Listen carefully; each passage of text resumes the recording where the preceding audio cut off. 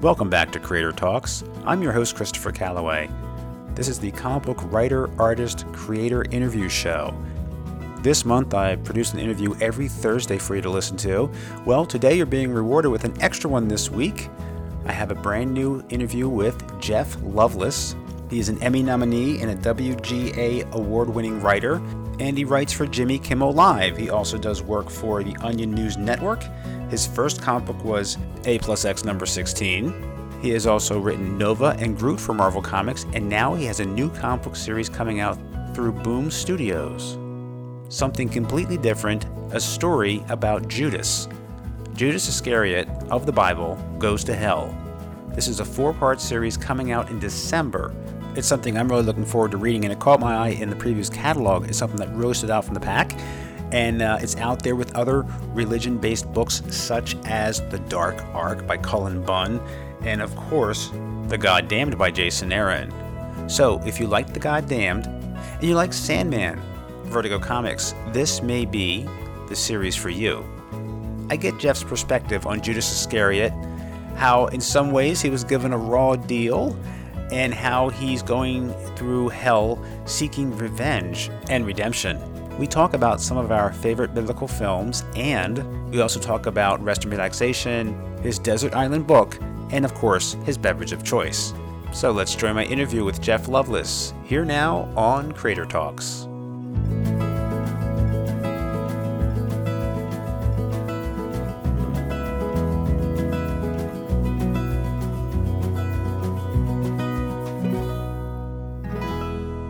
Jeff, welcome to Creator Talks. Thank you so much. My first question for you, just to get started, beard or no beard? Which do you prefer? Ooh, yeah. Currently, I've got a beard. I'm currently grappling with this myself. I think I prefer not to have a beard, but I've gotten positive reinforcement on the beard, and so I kind of keep it. And then sometimes, like, if you're on a long trip or something, I like the feeling of like you've just grown a beard of weariness on your travels. So I guess I've come around on the beard, and I'm lazy. I hate to shave. So, and when I shave, I look 13. So I guess I'm leaning pro beard, even though I kind of always see myself without one. Well, besides your writing, you also do acting work. Now, is that helping you with the acting work? I don't know. Like the only headshot I have is like 4 years old, and it's like a clean shaven, like 13-year-old boy look. So I don't know. Like I've been writing for so much, I haven't had a lot of chances to go out for the acting. So hopefully I think I've got some free time coming up. So I'll get back to you on that. I think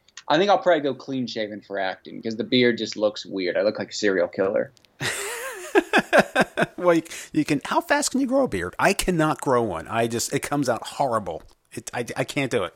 I think I've timed it out to like a month and a half, and I can have a pretty like full one. But it's all up in the air. Like the month before it is pretty rough. You've just got to stick with it, and you just have to accept that you're going to look like someone who's going to stab a guy at a bus station. And then like in a month or so, you'll look hopefully like a traveler or something. I don't know. I tried once to grow a beard when I had chicken pox, and my daughter gave it to me, and I was like 33. I'll tell you what, dude. You get chicken pox when you're that old, you think you're going to die. Oh, man. That's a calamity. It is. Little kids don't care. They're just like, they run around. They don't even notice it. But when you're an adult, you think the world's coming to an end. Every noise hurts. Your ears, light hurts. You just want to curl up into a ball and die. Yeah. I had a tonsillectomy when I was like 25, 26, and that's usually like a thing kids, And man, that like I was bleeding out of my throat for a few weeks. It was really it was more intense than I thought it would be. And so those childhood ailments, get them while you're young. Yeah, I had that done when I was 5. They put us on a gurney, 3 of us, and one by one we went back into the room. I guess they just kind of cranked us through like people do LASIK surgery. Just like, run them right through. And of course, I'm the last one to go. So you just kind of see one disappears and the next one disappears. That anticipation. I don't remember ice cream at all. They say you get ice cream. I don't remember that at all. I remember ice chips and potato chips to get the skin off my throat. It was painful. No, I don't have any good memories about that at all. Chips? What is an ice chip like a bizarro version of a potato chip? I guess it's supposed to be soothing, and they told me the potato chips are supposed to like pull the skin off and help clean the throat. But, it's like physical therapy. It's not pleasant. We haven't quite figured out medicine, I don't think. Like it's Like, it seems like we're still testing it out to see what doesn't kill us. Well, here's the thing. I understand now that they try not to do that. They try not to remove important parts of your immune system so it doesn't screw you up for the rest of your life. Yeah, probably a good call. Probably a good call. Hey, so you're mainly doing writing now. You're not really doing any acting or really focusing on that? I'm just kind of seeing what pops up. Like I was writing at Jimmy Kimmel for about 6 years, and I would do a little acting on that show. And then I just got a new job over at there's this comedy writer named Simon Rich. He has a new show coming out on like TBS. So I was writing for him, and now I finally got off of that show too. And so it's like, when you're in a writer's room, you're kind of you're booked all through the day. And so now I actually am kind of excited. I would like to do more acting stuff because that is originally like what I was doing in LA. And so, yeah, I mean, it's mainly been writing these last few years, but I wouldn't mind jumping back in because I really do love acting. That'd be fun. Now, my understanding about writers, just listening to other podcasts about people writing for talk shows, you're generally not seeing the host a great deal. I mean, was that the case for you with Jimmy, or were you just in the writer's room? It kind of varies. Like, I mean, like there's old like legends, like, how the writers would never see Letterman or Carson or anything like that. I'd say we're kind of on the other side of that spectrum with Jimmy. Like, we'll see him at rehearsal, and like if you've got a sketch, you run it by him multiple times. He's very involved in the notes process and stuff, and he's a super nice guy. So like, it's a mix of both. But then if you don't have like a sketch or a direct bit with him, yeah, you might go like a week or two without seeing him. But it's not really like a shadowy emperor sort of situation. He's just a busy guy, and like, you'll see him when you've got a sketch to do, I guess. But yeah, it is those late night shows are very much like well-oiled machines. So you're plowing away and you don't even realize it's been like a month or a year. You're like, oh wow, like we've been in this for a while. But it's a fun job. Of all the things you've done, all the comedy you've written, was there something you did that you saw when it was done on TV and you went, I nailed it? You're like excited because the crowd just really reacts to it.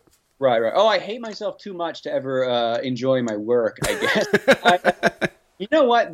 We did a lot of big sketches. We did a lot of like viral sketches. But for me, like it was near the end of my run at Kimmel. I knew I was kind of going to take this new job.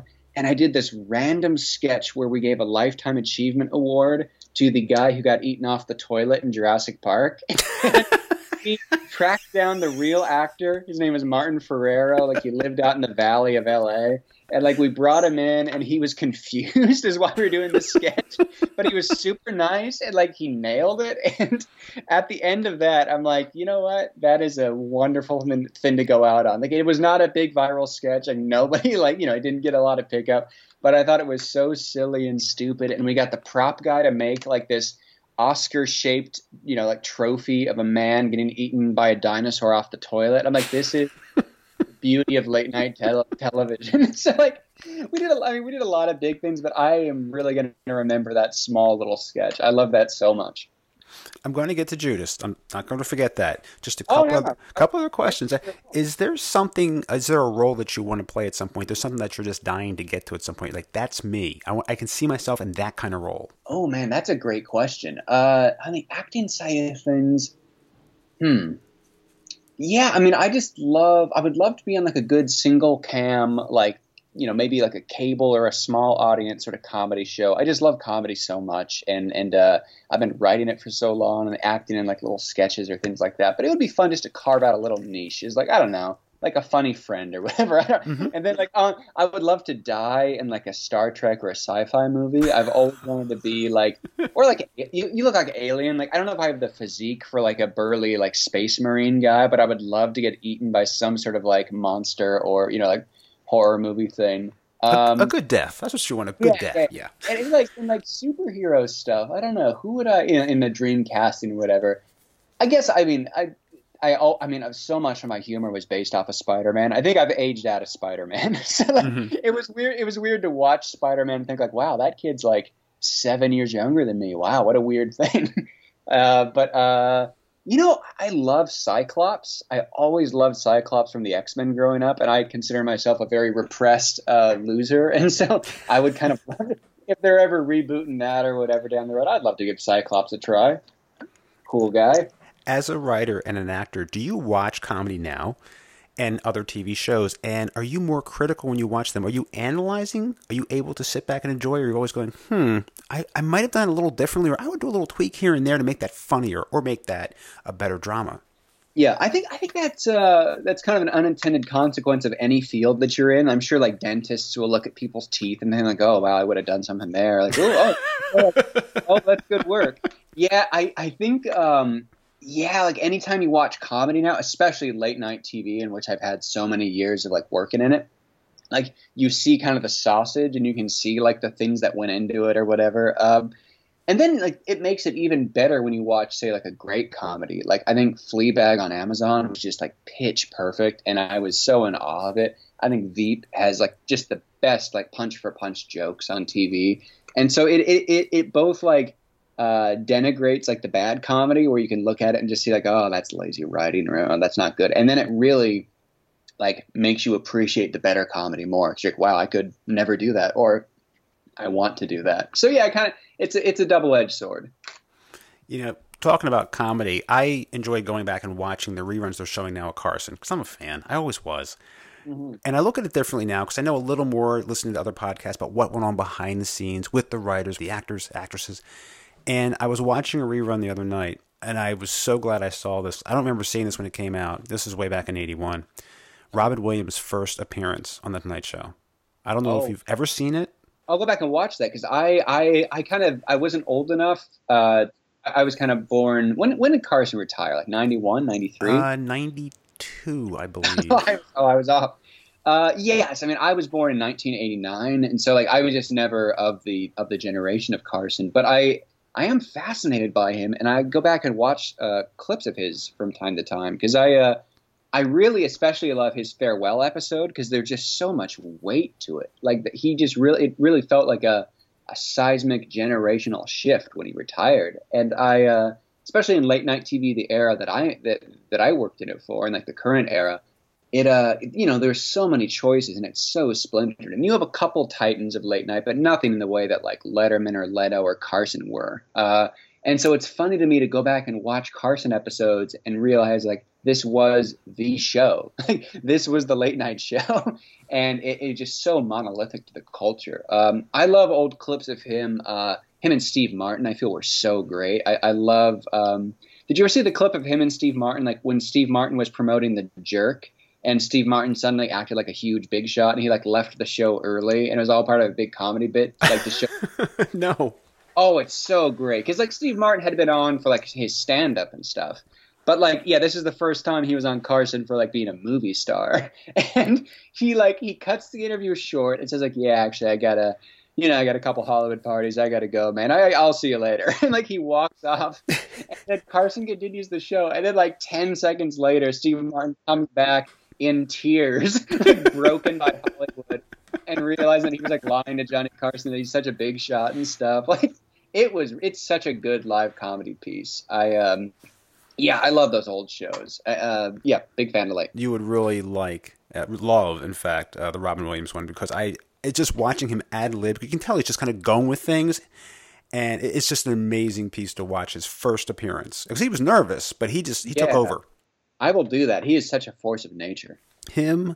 Buddy Hackett, who got bleeped a lot, right. Just go off the rails, and Jonathan Winters could just ad-lib anything, and he was just crazy. But it's fun to watch that and just to see these guys at work, and I'm sure you'd really get a kick out of it and appreciate something like that. Check that up. Yeah, I've heard so much about Jonathan Winters, and I'm not that familiar with his work, like, unfortunately, it seems like comedy is such a short kind of half-life, and it's up to us to kind of go back and watch stuff. Are you a Peter Cook fan at all? Oh, I haven't seen much of his stuff. Cook and Moore were a team at one time. Dudley Moore, right? I really like Peter Cook, and it's such a strange thing to see, like how sometimes quickly like comedians are forgotten, or like what lasts, like what is a legacy in comedy, like who sticks out from the 60s and 70s, and and how many names have we just kind of forgotten in the shuffle who inspired other people? It's kind of a depressing thought, but it's cool if you can last the test of time. And yeah, I think Peter Cook, man, I have a book of his sketches, and there's still like really good stuff. I'm very impressed with him, but he never really caught on in America, which is kind of a weird thing. It's hard just to gauge audience taste. Right. They think of Dudley Moore, they think of 10, but a lot of people in America don't know about Peter Cook. Yeah, exactly. And I think Bedazzled was such a good performance, especially his. I guess this would tie into Judas. Did you ever see that old Bedazzled movie from the '60s with Peter Cook? No, I haven't. Oh yeah, he and Dudley. It's him and Dudley Moore, and Peter Cook plays Satan, and he gives a pretty great monologue. But I didn't even plan this in the discussion, but like it actually ties into my understanding of Satan or my view on him. That's funny. I didn't even think about how that would intersect. But yeah, Peter Cook is the best. Well, that's a great segue. So, about your book coming up, Judas. And, well, I mean, that's a pretty weighty topic for a man who works on comedy and is a writer. Why Judas? I mean, that's a heavy subject. Yeah, absolutely. I guess I kind of enjoy this second career of mine in comic books. Like, I've done a little bit of stuff for Marvel, and I just had my first, like, original, like, sci-fi comic with Aftershock. And I appreciate the ability to like tell dramatic stories or huge, like, or just to dive into big topics in comic books. I've been a lifelong fan of them. I was reading X-Men and Spider-Man like pretty much as soon as I learned how to read. And so like I've always enjoyed the medium, and I like how it just has this huge, limitless canvas for ideas. And I was approached by some people at Boom after they read my Nova series, and they asked like what I wanted to do. And I was pitching a couple ideas, and the last one on the list, and I almost deleted it from the pitch because I thought it was too weird or too dark, was this Judas idea. Because I had always, like, I was raised very religious, very, very, very, very Protestant, and so the Bible backwards and forwards. And I always felt kind of sad for those people on the fringes of the Bible, like. There's Judas, and then there's the Pharaoh of Egypt from the story of Exodus with Moses. Because there's a couple passages in it about, like, with, say specifically Judas, like Satan enters him. And there's a passage where Jesus kind of tells him, like, do what you have to do. And there's verses of Jesus saying, like, woe to he who betrays the Son of Man. It would have been better if he had never been born. And so, like, there was this kind of this weight of predeterminism with Judas. And I always felt so sad for the guy to where like he seemed locked into this position. And as soon as it was done, as soon as he betrayed Jesus, he instantly tried to make it better. Like he threw the money back at the officials that had kind of bribed him. And then in certain gospels, like he goes and he kills himself out of sheer guilt. And so I always thought there was a narrative story there that maybe wasn't being portrayed. How like, it was partly his decision. Like he kind of, he did do the actions, but it also seems like the pitch language I used then was that he was trapped in a story that was beyond him. And like he was just sort of like this, vehicle of fate. And I wanted to kind of portray the guilt and the conflicting emotions. And then in like a supernatural twist, like I thought it'd be very sad to have Judas wake up in hell and kind of realize like what he did and how there was no chance for him to be anything else. And then on the flip side of that, I thought if I was Judas and I had been with Jesus for all those years, and then you wake up in hell, you would kind of realize like, oh wait, like I kind of got screwed over here in a way. Jesus knew the entire time this is going to happen, and he didn't do anything to prevent it. He didn't try to, and in like the Christian mythos or whatever, like, we're supposed to love our enemies and forgive anyone who, trespasses against us. And I always felt kind of sad because like no one forgave Judas, like no one was really there to like redeem him. And so I wanted to maybe put him on this sort of like biblical odyssey through life and death and heaven and hell and earth as he tries to like find some sort of redemption or I guess revenge too. I don't want to spoil what happens, but I think he's an interesting guy. I like Judas.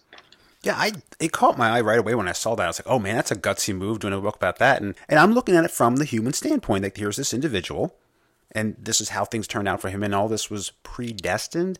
And just looking at the mythos, just trying to make sense of the story of what happened to Judas. It's like, well, what happened to free will? But yet this is all predetermined. There's a lot of conflicting things going on there. Like, how do you reconcile all that? And it's great to see this finally fleshed out into a story, because I don't think some people realize sometimes that some of the stories they know and have always believed or thought were part of the Bible, well, they're not necessarily part of the Bible. They might have been something that was developed later on to help explain something, maybe during the Middle Ages, but it's not part of the Scripture. Now you're drawing your inspiration from that particular passage of the Bible. Now you're trying to flesh that out and say, hey, what would have happened? How would he have felt? Put yourself in his shoes. Yeah, exactly. I'm trying to mainly go off of the actual just like scriptures themselves, and then and kind of like flip them on its head and show the perspective of from Judas's point of view. Yeah, I think it's really fun to take the source material that we all know and kind of fill in the cracks and show it from the underbelly, I guess. Yeah, and same to build off of what you said, like. I'm not here to like bash religion or do any sort of like, scorched earth. Like my mom is a deeply religious woman. So is my dad, my entire family. Like I'm not here on like this vendetta against it, but I think it is like it's an interesting exploration of it. And in a way, like it's been kind of fun while it is a completely like fictional story and it's, just its own kind of contained story. I actually would like to see what deeply religious people think of it. Cause I actually think it kind of works well within the framework of the Bible. Like I would like to see, like I want to see like if my old pastor has any thoughts on it or something, because I don't think it's as blasphemous as people might think. No, I think of it kind of like as a thought experiment. Like, okay, where would this have gone? What would have happened? Let's imagine beyond this. Yeah. It's like I've been pitching it as like fan fiction of the Bible. Like it's just like another like side of what's going on. Well, I'm so glad that means a lot that you saw that and wanted to reach out. Thank you, man. Well, it's said in the solicitation that it's great for fans of The Goddamned and Sandman. Now, I haven't read much Sandman at all, so I'm no expert on that. But The Goddamned I did read by Jason Aaron, and I really liked that because it was beautiful and ugly at the same time. Just the way it showed the evil of man, but yet Cain looked like this perfect specimen.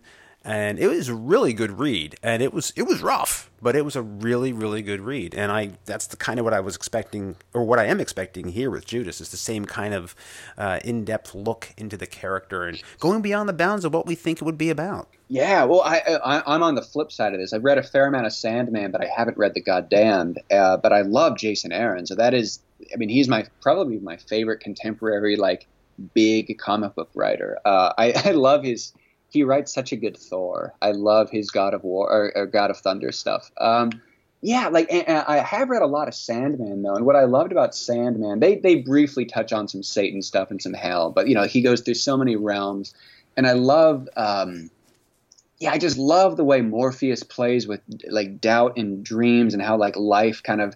I just love the canvas of the comic, how like he can step into people's thoughts and whatnot. It's like. We borrow a little bit of that, but I think it's all in like in a reverent spirit. And I love, like you said, what Jason Aaron did with Cain. Like the Bible has such a deep rogues gallery in a way that like really I think puts Batman and like Spider-Man to shame, because like the Old Testament is full of such great villains, and we've been able to use them, I think, in a creative way. Because if you literalize the Christian mythos. Like they would all be in hell probably, right? And so Judas kind of has this reckoning with like people he's heard about or people he thought he knew about, and then you kind of get to see their side of the story as well. It is kind of a fun, like it's a riff on Old Testament mythology and then a bit of Dante's Inferno, and then you just see what Jacob does with it. He's such an amazing artist. I just got the first like finished artwork yesterday, and I'm just so excited to see what he does. Boom came to you. Now, did they suggest Jacob, or did you know Jacob from some other work? This was they suggested him. I'm so glad they did, because I am such a novice in the comic book world. Like I said, like most of my work is television comedy and like essay driven comedy. So in the comic world, like I've been lucky enough to work with really good editors at Marvel and Aftershock and now Boom who are able to kind of recommend an artist, because I wasn't familiar with Jacob's work, and man, it's so good. I'm sure some preview art's going to be coming out in the next few weeks. He really like he brings like kind of the weight of Roman Catholicism and like old like Byzantine art into it. Like Christianity, like it has a lot of ups and downs, I'll say, but like the art it brought into the world is just spectacular. And he's really like I'm so impressed and so grateful he's on this, because like you get like these Renaissance renderings, and like he in one of the preview images he kind of put this like black halo around Judas, and I'm like, what a creative idea. I've never seen that before. like old like fresco paintings. Obviously everyone has those like kind of like yellow halos in old Byzantine art or something, and to make it black is just such an interesting like reversal. And that was all him. Like I didn't add that at all, and I was I've just been so impressed with what he's done, and his rendering of hell. We've had a lot of conversations about that, because the only downside of a project like this is that it's been like Christian myth has been drawn so many times. You want to portray something new. You don't want to just have fire and brimstone and like a red devil running around. Like you want to really sink into the hopelessness and the loneliness and the guilt, and I think he's done a really cool job with it. There's more blue than red, which I kind of enjoy. It's a colder place than I think people are expecting. I really like it. Just when I saw the cover art, it did remind me of that Byzantine art, almost like stained glass in a way. And I was like, oh my God, this looks so good. Yeah, I'm so down with it. And like we've been sending each other reference art and like old just like battles between saints and demons and like the parting of clouds and then Hieronymus Bosch paintings from the Middle Ages. I just think are so creative and crazy when it comes to portraying hell. And so I mean there's a wealth of wonderful Renaissance art to choose from. So I'm stoked to see where he goes. What of your own background and upbringing are you injecting into the story? Ooh, yeah, I mean, most of it, I mean, I'd say all of it. Like, I had such a thorough education on, I guess, I mean, I'm not like a seminary student or anything like that, but I really do love the story of the gospel, and I think it is really just the basis for Western storytelling. Like, whether we, even realize it or not, like, everything is just kind of centered around like these Christ narratives and these resurrection narratives and sacrificing yourself for your friends and all this stuff. Like I really love just weighing into like the bedrock of Christian storytelling. And I always liked growing up, like I'm not very religious myself now in the literal way, but so I kind of wanted to bring a bit of that like antagonistic streak to it as well, or that like rebellious kind of devil's advocate approach, if you will. I guess this is like a literal devil's advocate approach to the story. So yeah, I guess I am kind of working through my own relationship with Christianity, because I do appreciate a lot of it, and I think there is such a rich storytelling aspect to it. But there's a lot of it that I don't like, in the fact that I'm not a Christian myself. So I guess like this book is sort of like a meta conflict between my appreciation and my disdain for Christianity at the same time. It's been kind of an interesting conversation with myself within the text. And this is going to be a very tight and complete story because it's 4 issues. So everything's going to wrap up in those 4 issues. I mean, this isn't like one of umpteen arcs. I mean, this is truly one of the stories of the Bible that you're interpreting or taking further. And that's what it is. It's 4 issues. Exactly. Yeah. I thought, I didn't see this as a long ongoing, and I thought the quality would drip if I had to stretch it out. I very much like woke up one day. I'd always had these thoughts about Judas and Christianity and predeterminism, but I just kind of, I think I was at Kimmel and I had like this shock to my system thinking like, oh man, like, oh, that's a story. Oh, wow. Like I had like a couple of, that image of Judas in hell and like, and his kind of his odyssey through hell. And I'm like, oh, that is a story and all the people who you would meet. And then I kind of had a very definitive ending. And so I thought, much like there are 4 gospels, I'm like, well, maybe I can just keep it to like 4 issues and 4 perspectives of different characters in hell, all kind of through the main lens of Judas. And and they were so cool. I'm so glad Boom didn't really try to stretch it into like a mini series or stretch it into like a maxi series or a long ongoing. Like they were cool and they appreciated that. Yeah, it's only going to be about 4 issues and it's a very tight, complete story. And let's just tell the best one that we can. I'm very glad it hasn't like stretched out into like a crossover event or any sort of like tie-in stuff like Marvel. Well, I'm glad there's a lot more freedom for writers through companies like Boom and Aftershock and Image, because a lot more of these religious-based stories are coming out now, like The Goddamned through Image. And also Cullen Bunn has one now, Dark Ark. Yeah, when I saw that, I'm like, oh, wow, that is such a great idea. It was one of those ideas that made me mad for not thinking of it, because I'm like, oh, like the fact that there's another arc for all the evil creatures of the world, like that's a remarkable idea. Oh yeah, it's on my pull list. I've been reading it. Yeah, it's really cool. I like that. Do you expect, and I'm not asking for this to happen, I would never want this to happen, but do you expect any kind of pushback through social media, people just kind of going off the deep end? I mean, there's probably always a few. I would hope not. I don't expect that much. I've gotten a little bit of that. And I saw like some, you'll Google yourself and you'll see a couple like people upset about it. But I think that's just kind of how it goes when you're talking about religion or things that people take seriously. I'm not too worried. And in fact, if they reach out, I'd be happy to talk to them about it. Because I think once they read it, it actually like, I don't know. It will challenge their point of view, but I actually do think it kind of like fits within the the mold. I'm not trying to think about it too much because you can't let yourself be dictated to by the critics or by the angry people that much. And I think most people, like in my experience with Christians or Christianity, like yes, people do get upset, and yes, people do take it very seriously. But a lot of the times, I think Christians they're nicer than we give them credit for. They're not all Westboro Baptist Church. They're just a bunch of moms who like going to potlucks and stuff. Like, they're not that bad. Like they're pretty nice. So I'm expecting to see a few, like I'm expecting my youth pastor back home to be a little upset and my mom maybe did not like it so much, but I think we'll be all right. I think, but I'll lay low if the Crusaders come after me or like the Spanish Inquisition starts up again. Well, I hope people just keep an open mind and don't judge it on just like face value of, without reading it and just assume, well, this is what it's about. Oh, that's blasphemy. I mean, that, it's a story. And relax. Unfortunately, religion does have a track record of people hopping on the bandwagon against stuff. So we'll see. We'll see how it goes. Do you have a favorite religious film that you saw growing up or saw recently, one that really stood out in your mind? Oh, you know what? I do have – I don't know if you'll ever get this answer or not. In the 1970s, there was this like VHS animated movie about Pilgrim's Progress. It's a cartoon, and I saw it as a kid growing up a ton, and I actually really think it's spectacular. It's only like 40 minutes, so it's a short film, but it's a pretty great adaptation of John Bunyan's Pilgrim Progress.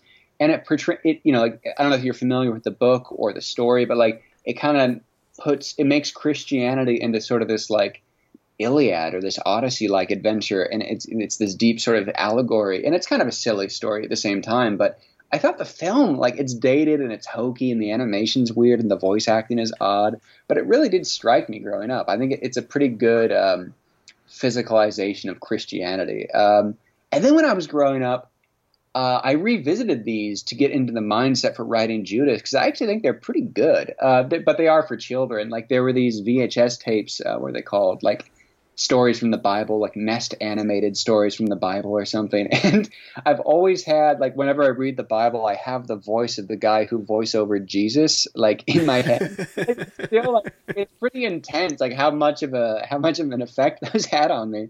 But they actually are pretty good. Like, it might be like in the way of like when you think of like your childhood or like, say like Marvel Comics. Like for me, I think the best portrayal of X-Men was in like the 90s cartoon that I saw growing up, and that's like always going to be X-Men for me. Kind of the same way, like when I think of religion, I always think of that guy with the Jesus voice who just sounded like a chill dude. And they took out all the problematic stuff about the Bible and just made good cartoons about Jesus making fish and Jesus being nice to people. like hey, not too bad.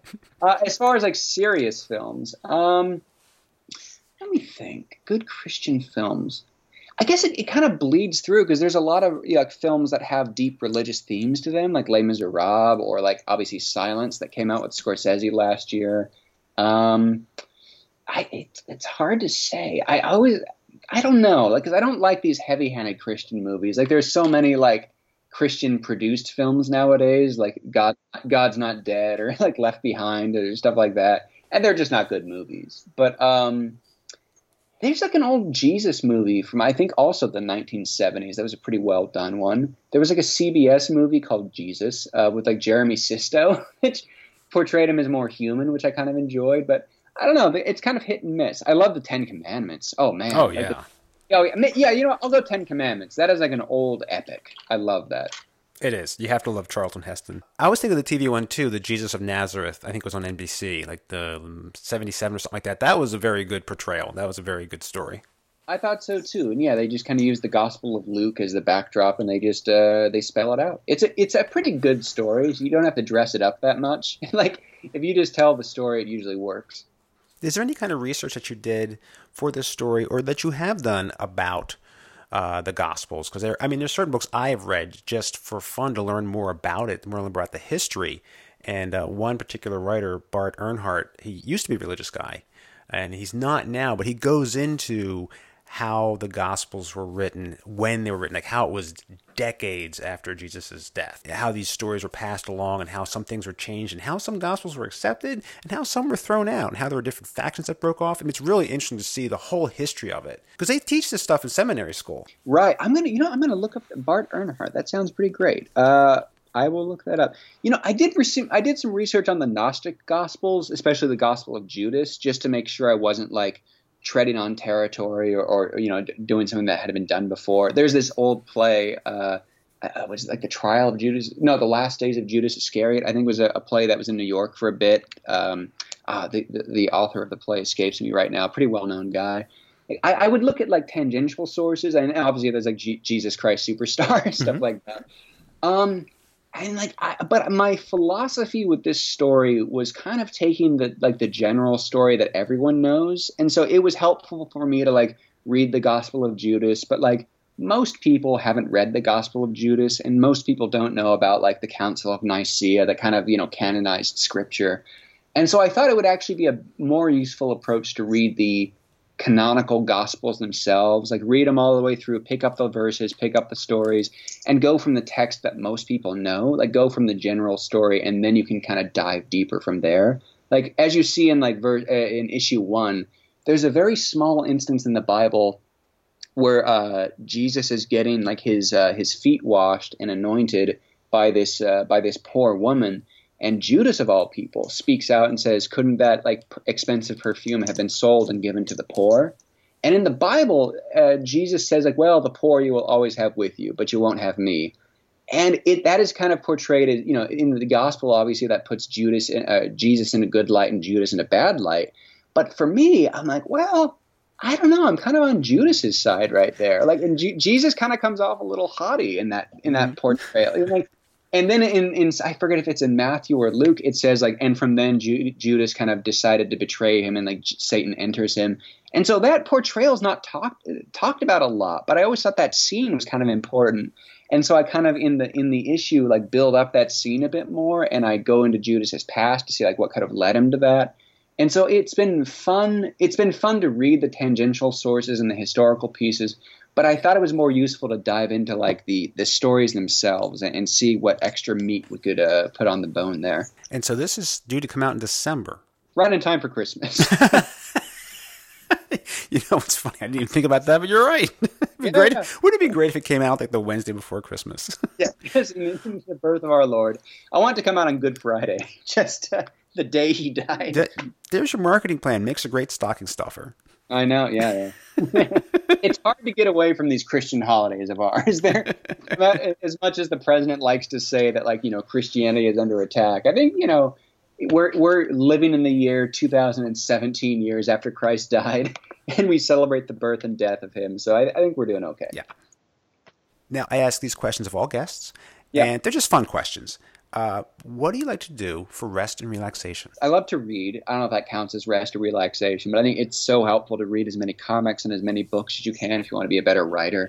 I love to travel. I love just to like hike around a national park or go on a road trip by myself or go to another country if I can squeeze out the time. Travel is by far the best way to kind of clear my head. I think it's so much fun. I love to go to see comedy shows. I haven't gone to that many recently, so I got to get back into it. I'd say, yeah, travel and reading are kind of my favorite things. Okay. Have you done any hiking out of state? Have you traveled to go hiking, or is it mainly, roughly where you live? I went to Kilimanjaro last year, and that was just that was a really fun experience. And if I have time this year, I would love to go and hike the Everest Base Camp, which takes about anywhere from like a week and a half to 2 weeks. So I'm going to see if I can finish up Judas. I got to get these drafts into the Boom, but then I would love to go and do the Everest Base Camp and I just did a little bit around Acadia National Park in Maine. It wasn't like extensive hiking, but just kind of walking around in nature. I think is always just a fun thing. Yeah, I do want to get to Maine's Acadia Park. I haven't been there yet, and that is on my list of places to go. Yeah, it's very nice. And try to get off the main roads and just like go into the like inland, and like you'll just see so many amazing trees and leaves. It's very pleasant. That's what I like to do, is get off the beaten path. I try to get away from people as quickly as possible and go on the trails less traveled and enjoy the solitude. Yeah, if you can find the solitude in a national park, it's always hard because there's so many people. But like if you can find solitude in a national park, there are a few things like it. It's so beautiful. Now, hypothetical question. You are stuck on a deserted island and you only have one book with you. What would that book be? Oh, man. It's got to be a long one, and one that's like rereadable. I don't want to say the Bible because that's I've read too much of that, but there is a lot of it. I mean, you could get a lot. Maybe like the collected works of something that I've always wanted to get around to, but haven't, and would read if I was sick or had the time. So like, I've already read War and Peace, so I got to scratch that off the list. Maybe I don't know anything about Shakespeare, so maybe I would get like one of those like volumes of Shakespeare, just that has like all of his stuff, and I can just finally dive into it and be a pretentious asshole who knows everything about Shakespeare. I've always wanted to be one of those. Or how do you pronounce it? The Silmarillion, like that old J.R.R. Tolkien, like the huge Lord of the Rings book. Okay, I'm not familiar with that one. I haven't read a lot of Tolkien. I think it's called the Silmarillion, and it's like just his comprehensive history of Middle Earth. But I would love to read it because I love Tolkien, but at the same time, maybe it would be more useful to read like a real history book. That would like maybe spend that time reading about like the Third Reich or the Roman Empire or something to just understand the world a bit more. That could lead to your next story. Yeah, it could. Oh man, you're actually onto something. I got this little Nazi thing cooking up, but I don't know. I think I put that on the back burner because I think Nazis are, we got too many Nazis in real life, so maybe I won't do that one. You're batting 1,000. Judas, Nazis. Exactly. I think I'm gonna put that one on the side for a bit. And do you have a beverage of choice, an adult drink? Ooh, adult drink. I'm not too creative with my alcohol. I usually just get like a glass of wine, like a Malbec or something. I like old fashions. But my go-to like drink if I'm on an airplane, I always get a cup of coffee and a ginger ale, and it just makes me feel so productive. Like it's a splash of caffeine and sugar in every right way, and like I have no internet and I have no phone, and so I wish I was always on an airplane because I'm so productive and I'm always doing work and stuff. It's that's kind of my go-to drink. But yeah, a glass of red wine is always fun. Yeah, I prefer red wine myself. That's my preference of drink. I like beer, but it does show after a while. It does kind of grow on you. So yeah, beer. Like I've fallen out of beer because like you just have to have so much of it. I feel to feel anything, and you feel gross. Like there's just so much liquid in you, and like it's just not great. Yeah. I feel really bloated. I enjoy it, but I feel like Unless you're like a Viking celebrating like a victory or something, or like you're at like Oktoberfest or something, like there's no need to have that much beer. No, I try to pick something fancy out, like a nice IPA or something I want to have one of. That just nukes your glass. You're good to go. I come home with one. My wife says, you're having just one? I said, yeah. She goes, that's a 20 ounce. I said, it's still just one, but it's really good. You want to have some? That is a good way to phrase it. Yeah, I like that. Well, Jeff, I really appreciate you spending time on the show, and I am really looking forward to the book. This is something different, and I'm really excited to read it and see where it goes. Thank you so much. This was so much fun. I'm so glad people are interested in the book, and that means a lot because I'm currently writing issue number 3 and banging my head against the walls to bring it home. So this was the encouragement that I needed. I hope you guys like it. It's been a challenge and a really fun exploration for me, and I'm really excited for the story. And you guys are going to love Jacob's art. Like it's amazing. Thank you for listening to this episode of Creator Talks. The podcast is available on iTunes, Google Play, Stitcher, Podbean, and YouTube. If you like what you hear, please rate and review on iTunes and Stitcher. Don't miss a single episode each Thursday. Subscribe, it's free. A new interview will be available each week, and sometimes there'll be a second, maybe even a third interview that week. You can send me feedback and comment on social media. I can be reached at Creator Talks Pod. That's at Creator Talks Pod on Facebook and Twitter. I'm also available on Instagram, Creator Talks Pod. There I will post pictures while I'm on location, as well as my Saturday Silver Age or older and Sunday Bronze Age Spotlight comics from my personal collection. Don't forget to visit my website, CreatorTalks.com. There I have listed the latest episode on the homepage, plus a playlist of all the episodes to date that you can listen to online or download. In addition, on the site I will be posting my recommended reading picks, as well as written interviews with creators. Also on my YouTube channel are video interviews with creators on location at comic conventions and elsewhere. I know you have a lot of entertainment to choose from and a lot of podcasts to choose from as well. And I thank you for making the time to listen to this one, your best source for comic book writers, artists, and creators. There are more interviews in the works, and you never know who it might be. It is my distinct honor and privilege to speak to these creators and bring you those interviews each week. I'd like to thank my executive co-producer, who makes this possible, Mrs. Calloway. That's all for now. For Creator Talks, I'm Christopher Calloway. Until next time.